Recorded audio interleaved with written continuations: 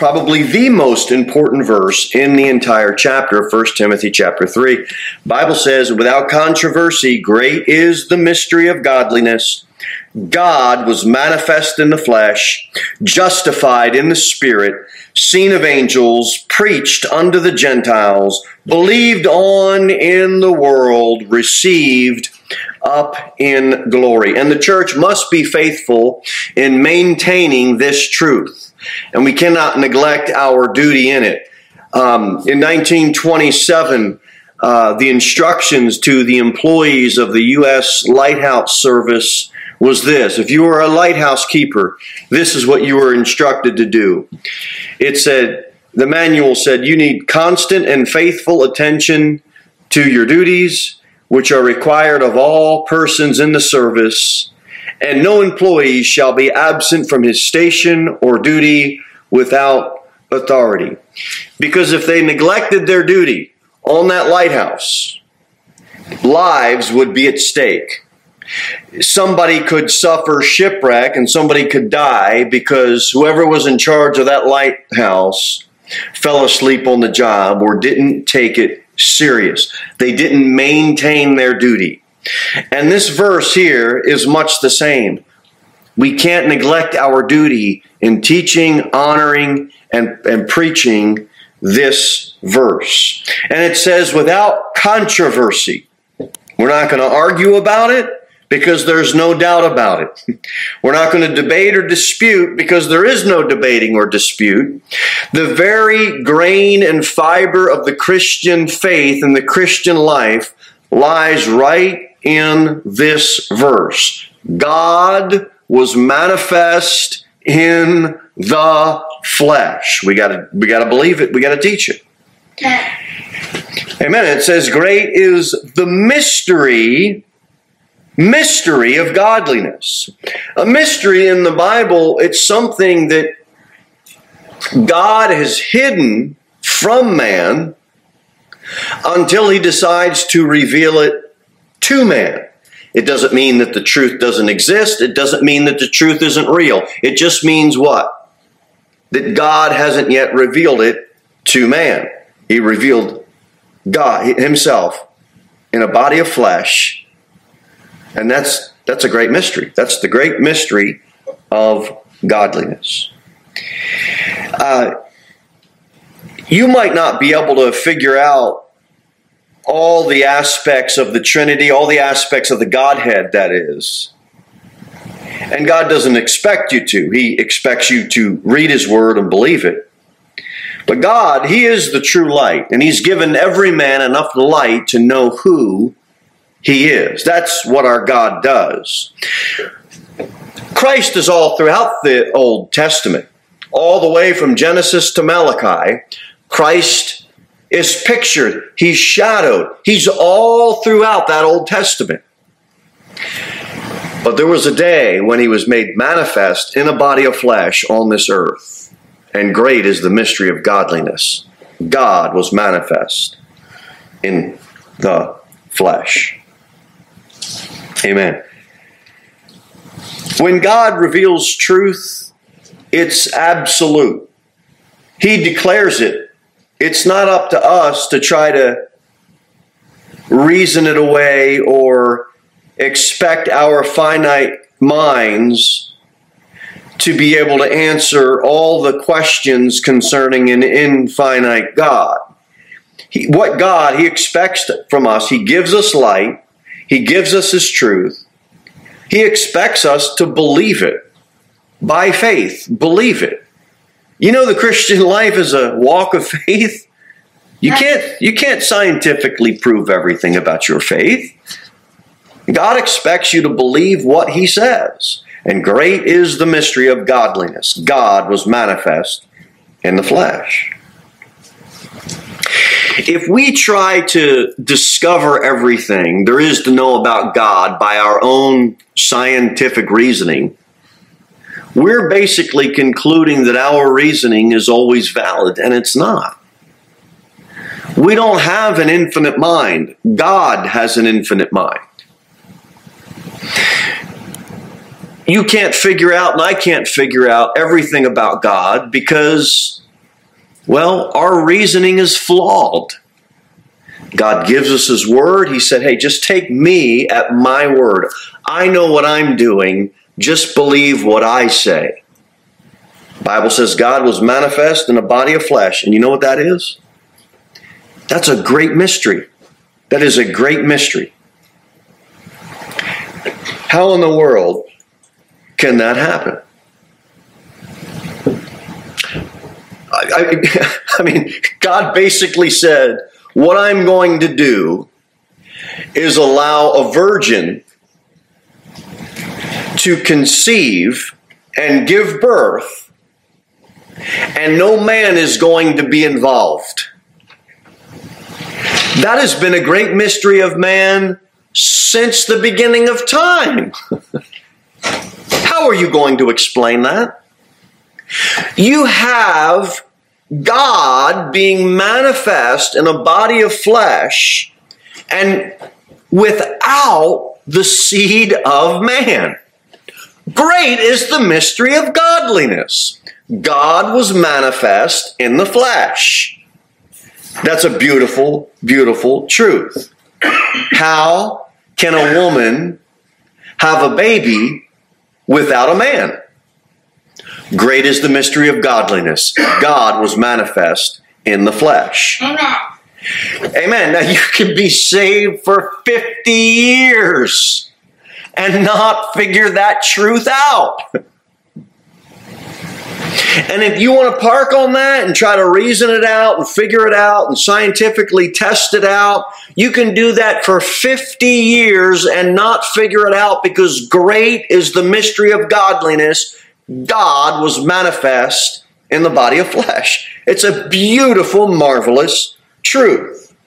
In the beginning was the Word, and the Word was with God, and the Word was God. It doesn't get any better than that. Let's go to John 1. I might as well go there and look at this together. What happens in verse number 14 to the Word which was with God, and the Word was God? What happens to that Word in verse number 14? And the Word was made what? Flesh. And it dwelt where? Among us. And we beheld what? His glory. And the glory was of what? As of the only begotten of the Father. And what was that glory full of? Grace and truth.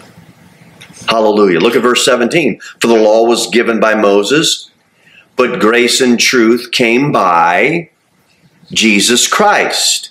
Jesus Christ. Verse 14. The Word was made flesh. Verse 17. Jesus Christ. That's who the Word is. He's full of grace and truth. Verse 17 and verse 14 cross-references that.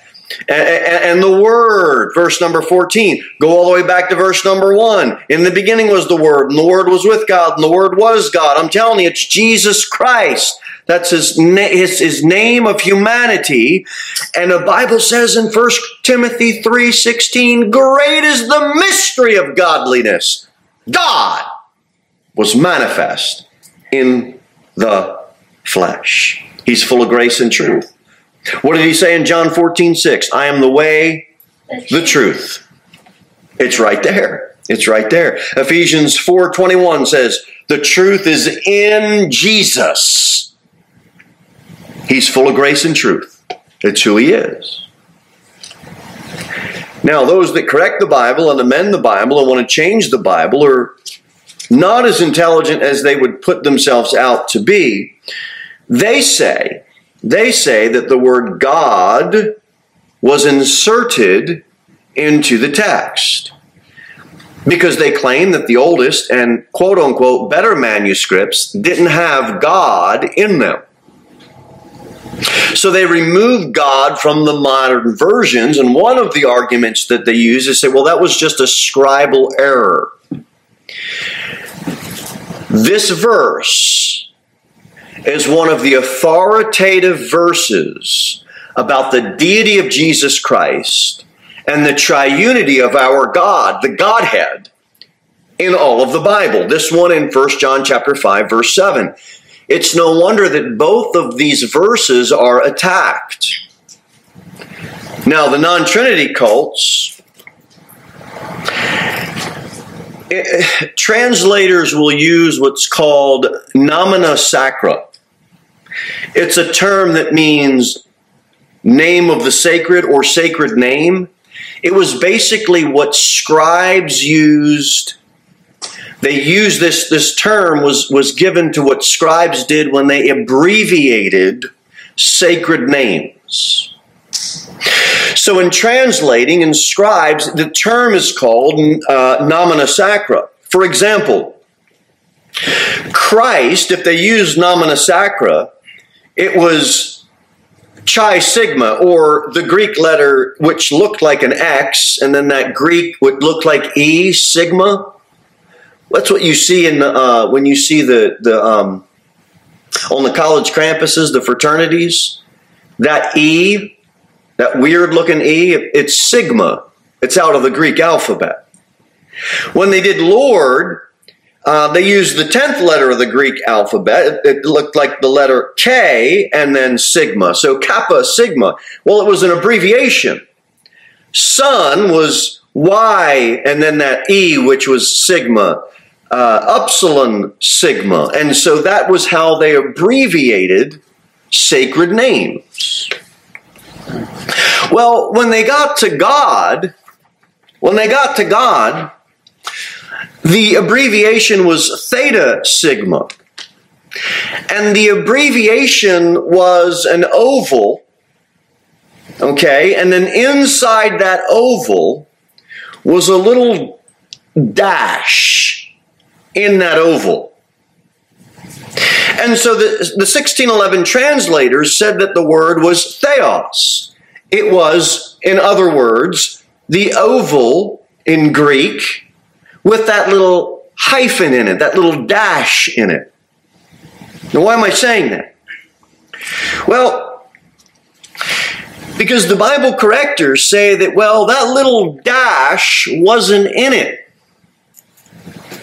They said that was a scribal error. Well, there might have been something that bled through the paper and created that. Well, if you take away that little dash and you're just left with that oval that looks like a U or an O or a zero, it changes it from a sacred name to just being He. And so that's why the modern versions took out the word God. And it was a fight for Omicron sigma or Theos sigma. And so that's why the modern versions removed it. So they took God away and they put it as a pronoun He. Now that's a problem for a couple of reasons. One of them is, great is the mystery of godliness. If He was manifest in the flesh, that's not a big deal because all of we are. Look, the mystery is that God was manifest in the body of flesh. If it's just a pronoun and it doesn't specifically say God, that's only a mystery if it is God. Amen. Amen. Anybody else that was born in a body of flesh, it's not a mystery. It's completely obvious. God was manifest in the flesh. And so they want to make the pronoun refer to the mystery, but it's not a mystery. Now this first happened, I believe, in 1582 in the Jesuit Reims Bible, even before the 1611 came out. That Jesuit Reims Bible was a Catholic Bible. They removed God.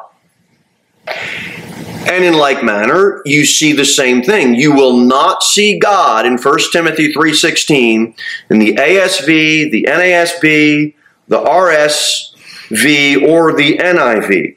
Folks, I'm telling you, there's no scribal error. The King James translators got it right. God was manifest. God was. Ignatius in the first century, 3 times when speaking on in his writings about this verse, 3 times it's referred to as God. Hippolytus says the same thing in the 2nd century, these early church fathers. He uses God twice when referring to the verse. Out of 30-some lectionaries, 27 of them have it rendered as God. 252 Greek manuscripts have it rendered as God. I'm telling you, God was manifest in a body of flesh. That's the mystery. The King James translators had it right. And it is a mysterious thing.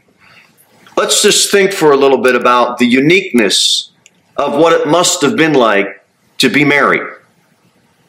I mean, she took care of Jesus. She took care of Jesus. What an amazing way to be used by God. It's God manifest in the body of flesh. Now that's a great mystery.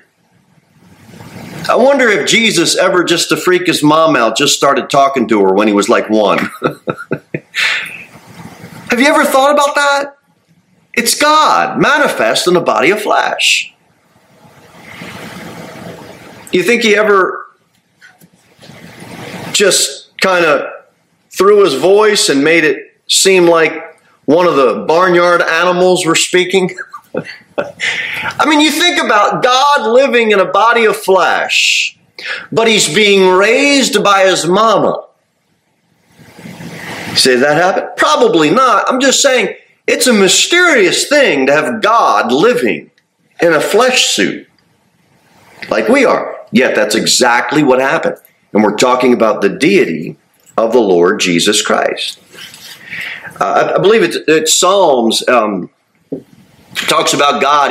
He has no need to slumber nor sleep. I mean, do you think he never slept? Of course he slept. Why? Because he was like us. He was tempted like us, but wasn't like us, because we would fall to the temptation, and he didn't fall to the temptation. So did he sleep? He sure did. Did he thirst? He sure did. He wants us to thirst after him. See, that's why he came. Did he hunger in that body of flesh? He did, but you saying God goes hungry? Is he going to starve to death? He was like us, wanting us to hunger after him, wanting us to thirst after him, wanting us to find rest in him. Everything that he did in the flesh, he wants us to find in him. I can find rest. I can find thirst for my soul. I can find hunger. My hunger, my appetite is satisfied in Christ. Hungering after truth and righteousness. The Bible says in 1 Corinthians 1, the foolishness of God is wiser than man. And that's a good truth to get a hold of. The weakness of God is stronger than man. Let's go back to 1 Timothy 3. I love this verse. There's some really great contrasts.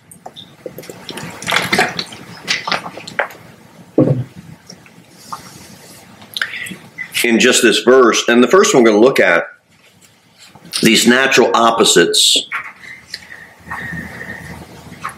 Watch, it says, God was manifest in the flesh, justified in the spirit. You see that contrast that's being laid out? Flesh versus spirit. And the Holy Spirit provides the evidence. And the Holy Spirit justifies Christ's claim of who he is, which is the Son of the living God. That's what the Spirit does. Christ is who he claims to be. The Holy Spirit justifies that. The Holy Spirit presents evidence for that God was manifest in a body of flesh. Who descended on Christ at his baptism? The Holy Spirit. Okay, that's 1 Timothy 3:16. Justified by the Spirit. Look at Matthew 12 for a second. Watch what Jesus says in verse number 28. But if I cast out devils by the Spirit of God, then the kingdom of God is come unto you. What do you see there? Jesus speaking of the Spirit. How did he cast out devils? By the Spirit of God. See that?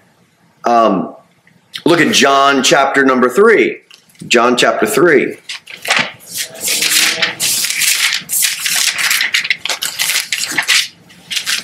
John chapter 3, look at verse number 34. What was given to Christ without measure? Let's read the verse. For he whom God hath sent speaketh the words of God, for God giveth not the Spirit by measure unto him. That's the Spirit, providing evidence that Christ is who he claims to be. Justified in the Spirit. Look at John 16. Do one more on this one. John 16.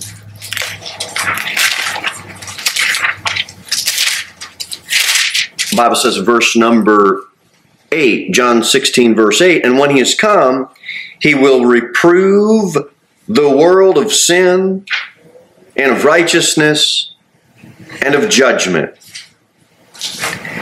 Of sin, because they believe not on me. Of righteousness, because I go to my Father, and ye see me. Of no more. Of judgment, because the prince of this world is judged. Who is that? Look at verse 7. Nevertheless, I tell you the truth. It is expedient for you that I go away. For if I go not away, the Comforter will not come unto you.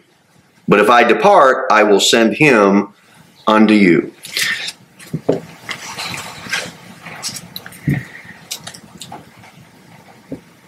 It was the Holy Spirit was sent into the world to do what?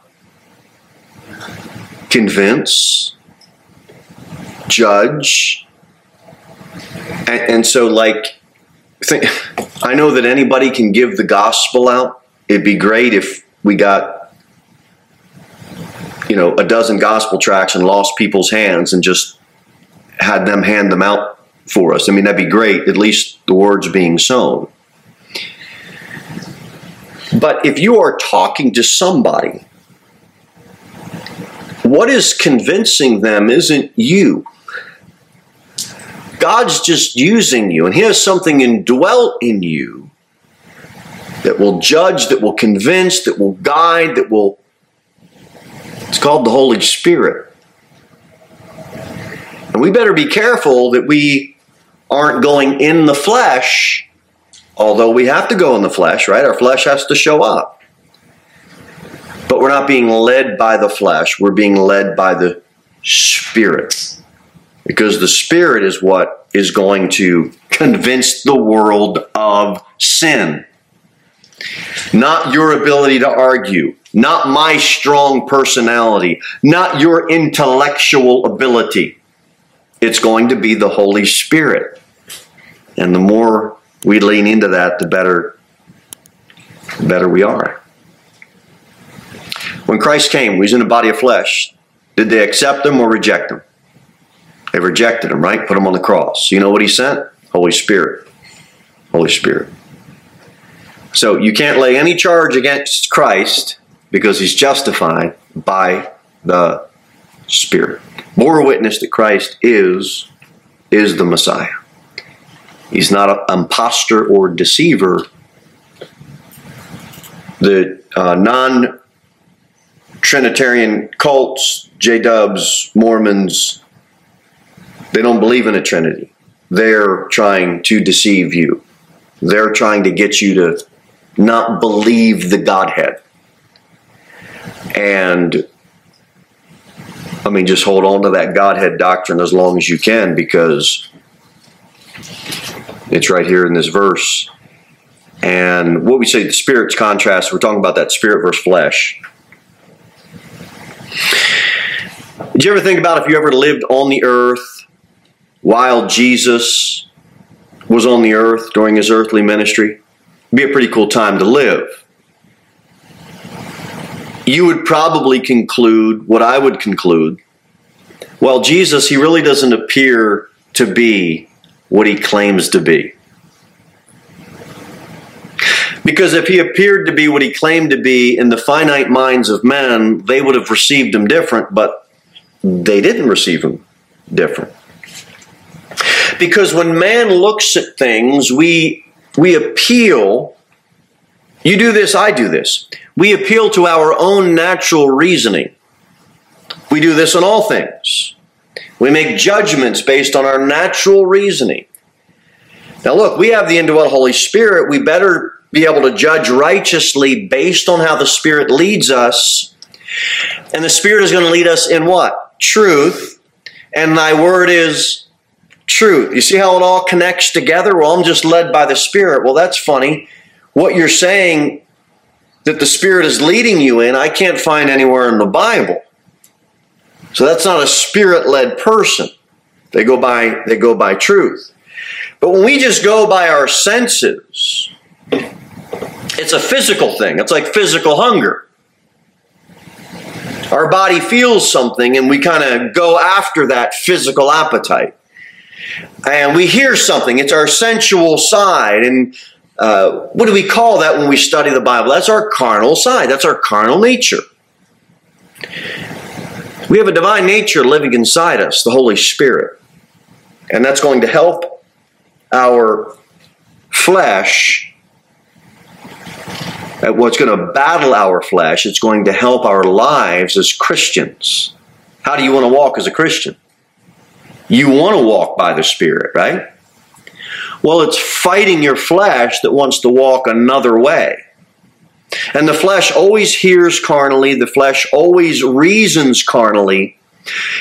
And great is the mystery of godliness. God was manifest in a body of flesh, justified by the Spirit. And He wants us to not be led by our carnal flesh, but by His truth. That's who what God wants, rather. All right, two more opposites or contrasts that we see in 1 John chapter 3 in this last verse. So we saw the Spirit and flesh. Now we see an opposite between angels and nations, really. It says, seen of angels preached unto the Gentiles. You were either the nation of Israel or you were a Gentile nation. Angels are spirit beings made by God. Angels do appear to man, and when angels do appear to man, they always appear as men. When they appear as men, that doesn't mean they are men. It means they are spirit beings created by God that are appearing as a man, but they're not a man. They're not human. They're angels. But they appear as men toward men. Who predicted Christ's birth? That be angels. Okay? Him being manifest in a body of flesh. God, not he. God. Who ministered to Christ in the wilderness in Mark chapter number 1? That'd be angels, okay? We're talking about God manifest in flesh. We're talking about the deity of Christ and the importance of this verse. Who proclaimed, in Matthew 28, who proclaimed His resurrection? Angels. Angels are at His birth. Angels are ministering to Him in the wilderness. Angels proclaim His resurrection. It's all about, they predict His birth. It's all about His flesh. God, greatest mystery of godliness, God was manifest in the flesh. Preached unto the Gentiles. It's not just a Jewish national thing where you've got the law and all that. We've gone through over that so many times. No reason to go through it again tonight. But you've got all the world now. Every Gentile individual, every Gentile nation. It's not a message just for Jewish people. But before Christ, there was this dividing wall between the Jews and the Gentiles. That wall's been broken down. In this world, there is a dividing wall between the rich and the poor. That wall comes down in Christ. The rich fellowship and evangelize with the poor. Salvation is now proclaimed to all men. There is no advantage in being a Jew. So someone that is a Buddhist can be saved the same way that someone who claims to be a Baptist because they come to church every Sunday but has never trusted Christ, the Buddhist and the so-called Baptist can be saved the same way. You don't want to you don't want to die and come before God and say, well, I'm a Baptist. We need to qualify some things. Have you believed on the Lord Jesus Christ? Yeah, okay, now say you're a Baptist. There's a lot of people that will say, I'm a Baptist, yet they've never trusted Christ. All they've done is just attended a Baptist church. I mean, they heard good preaching.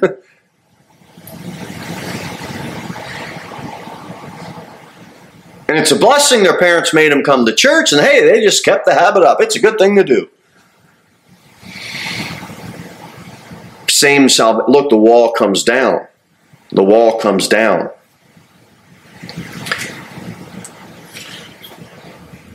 Do you know Mary worshipers can be saved the same way that a Muhammad worshiper can be saved?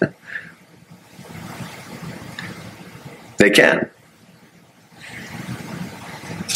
Well, one religion says we should kill the infidel. The other religion, the Muhammad worshipers, are going to kill the infidel. The Mary worshipers, they want to. They're peaceful. They're going to do all the social programs. Look, both need the Savior. Mary worshiper, Muhammad worshiper, same Savior. What do we preach to them? The same gospel. The wall comes down. The wall comes down. Preached unto the Gentile. Black man saved the same way as a white man. Yellow man saved, same way as a red man. Poverty-stricken third world countries, those people that live there are saying the same way that rich, spoiled Americans are saved. The wall comes down. The wall comes down. Amen. Amen. I wrote down Psalm 72. He shall have dominion also from sea to sea, and from the river unto the ends of the earth. Praise the Lord. All right, last contrast, and we'll wrap up this study on the last verse.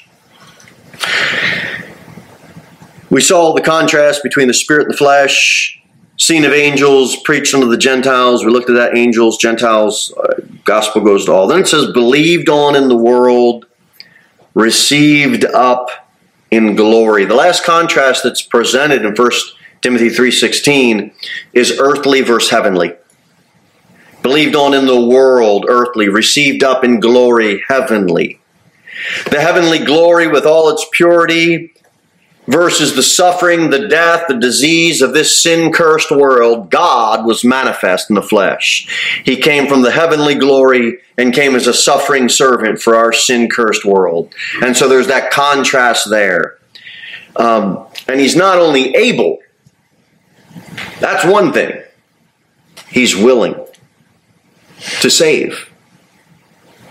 You might be able to do something, as would I be able to do something. And I might do it, but I'm not doing it willingly. Not only was Christ able, but he was willing. And he came as a suffering servant. Look, it's not your ability. It's your availability. Are you willing to avail yourself to the service of Jesus Christ? You get no earthly reward. You might just get persecution. You get no worldly certificate. You might just get a spit in the face or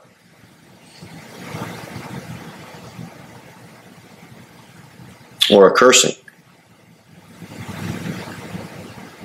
Do you still want to avail yourself to the work of the ministry? Satan would have you convinced, well, just keep it in the church house. Because the world's not coming in the church house. Well, how are they going to come in the church house if we won't go out into the highways and hedges and compel them that his house may be filled? Is anybody going down to Father Tom's Pub tonight after the church service? I doubt it. You're not going there. Do you think they're coming here? No, they're not here, guys. And we're not there. So what do we got to do? Avail ourselves and find a way to get the gospel out to this world. Many, many ways. We've gone over that so many times as well. We're not going to park on that tonight. We are going to say we've got heavenly glory contrasted with this old world. Christ, He's ascended up on high. He's received up in glory, but He hasn't forgotten us, okay? It's not like, well, He was here on the flesh and now He's up in heaven and He's just so far away. No, He's not.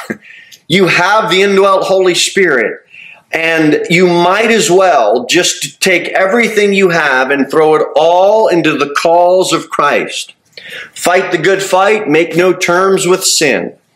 And when I say give all that you have to the cause of Christ, that doesn't translate. Don't think that I'm saying, well, you need to be a preacher. Or don't think that I'm saying you need to be a missionary over in Papua New Guinea. No.